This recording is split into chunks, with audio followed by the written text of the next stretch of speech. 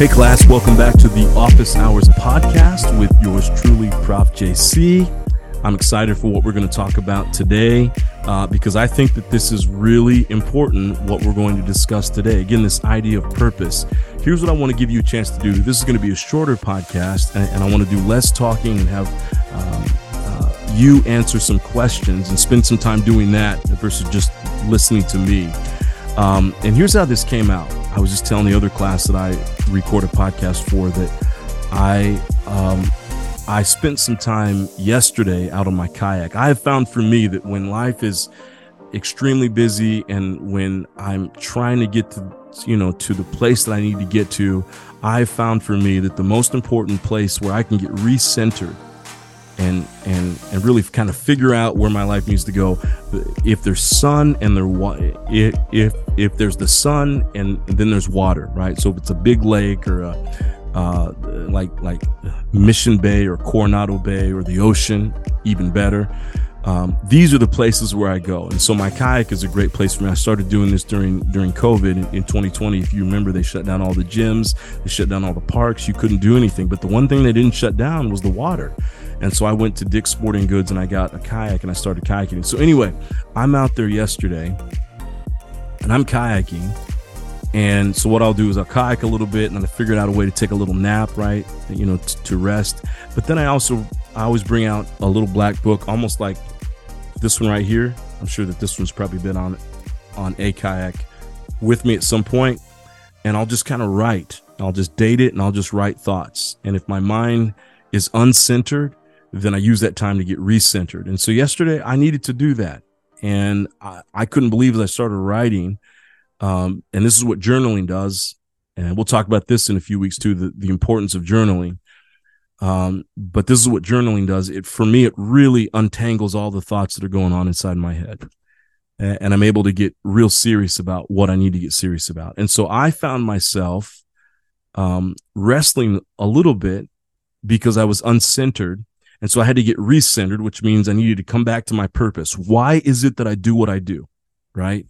And this is important for you to do the same thing as well, because as life gets busier, and I know all of you are extremely busy right now, as it gets busier, the older you get and the more responsibilities you get and the more that people trust you and entrust you with certain things and money and time and finances and businesses and clients and all this kind of stuff, it will be easy for you to get so driven and get so going that you're going to forget to stop and really look at, why am I doing what I'm doing? That's the question of purpose. That's why we're in this class today.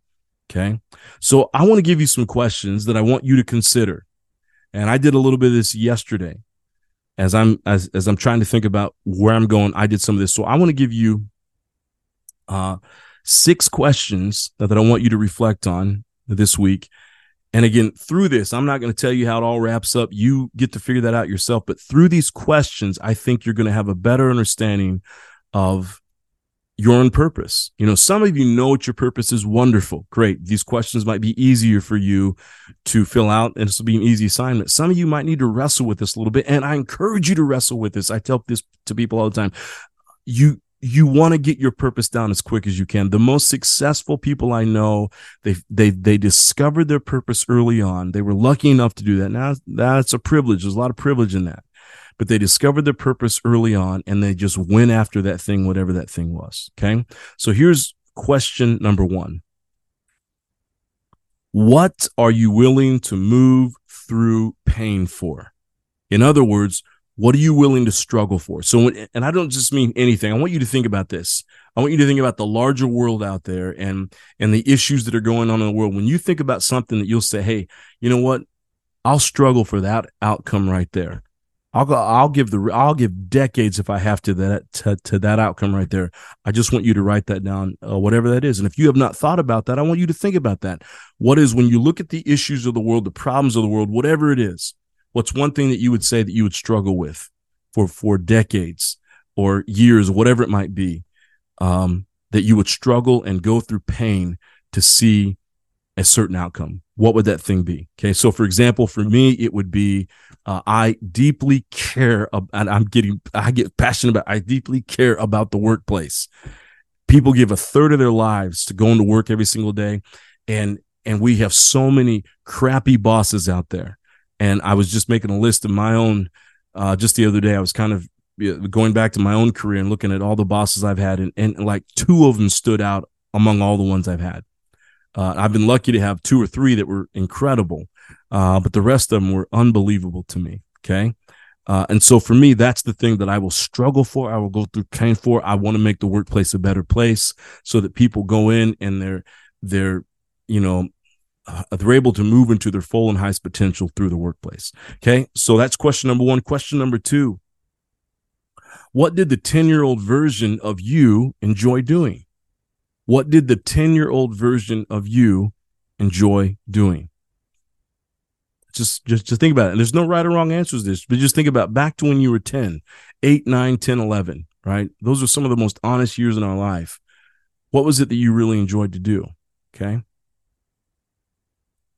So for me, and I was kind of a nerd, I have to understand this, but for me, it was, I acted like I was a professor. I acted like that's what I did.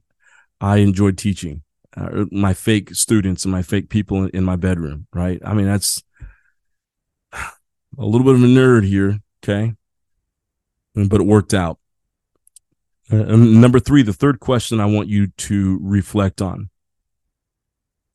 What is the one productive, now make this productive, okay? Well, what is the one productive thing that you do that makes you forget about everyone and everything?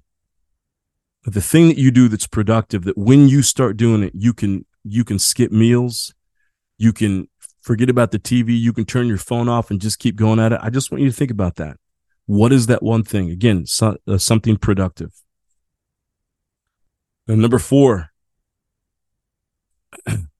if there was one problem in the world that you could solve, what would that problem be? And this is kind of like number one, but it's a little deeper, okay? I just want you to think about it. If there's one problem, you can just list the problem. You don't have to give me any explanations if you don't want to, but you can just list the problem. What's the problem that keeps you up at night? If there's one problem, you could snap your fingers and you would have it solved. What would that problem be? Okay. Number five. Now, this one's important, and this is one that I had to do yesterday, and it was really insightful for me to see how this played out. What current relationships and opportunities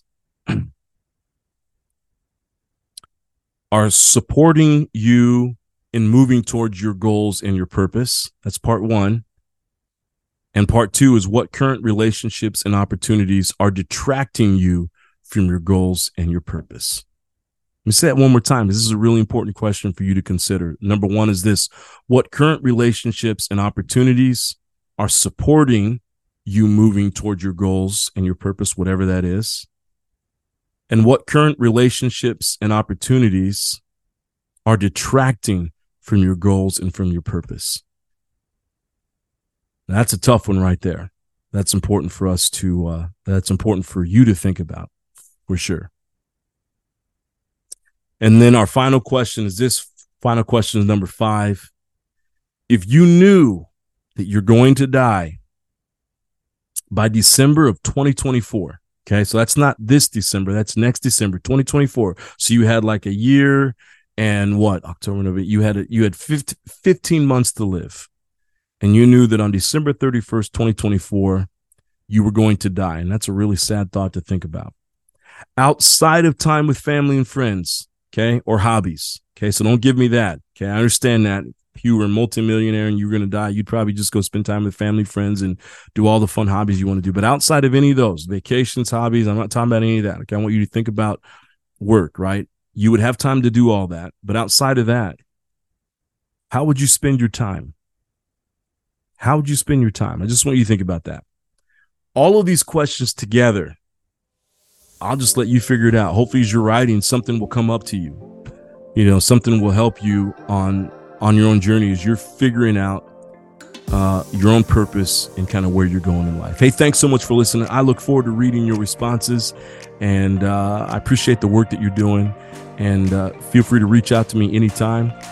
I hope this is a great week for you. I will see you soon. Take care.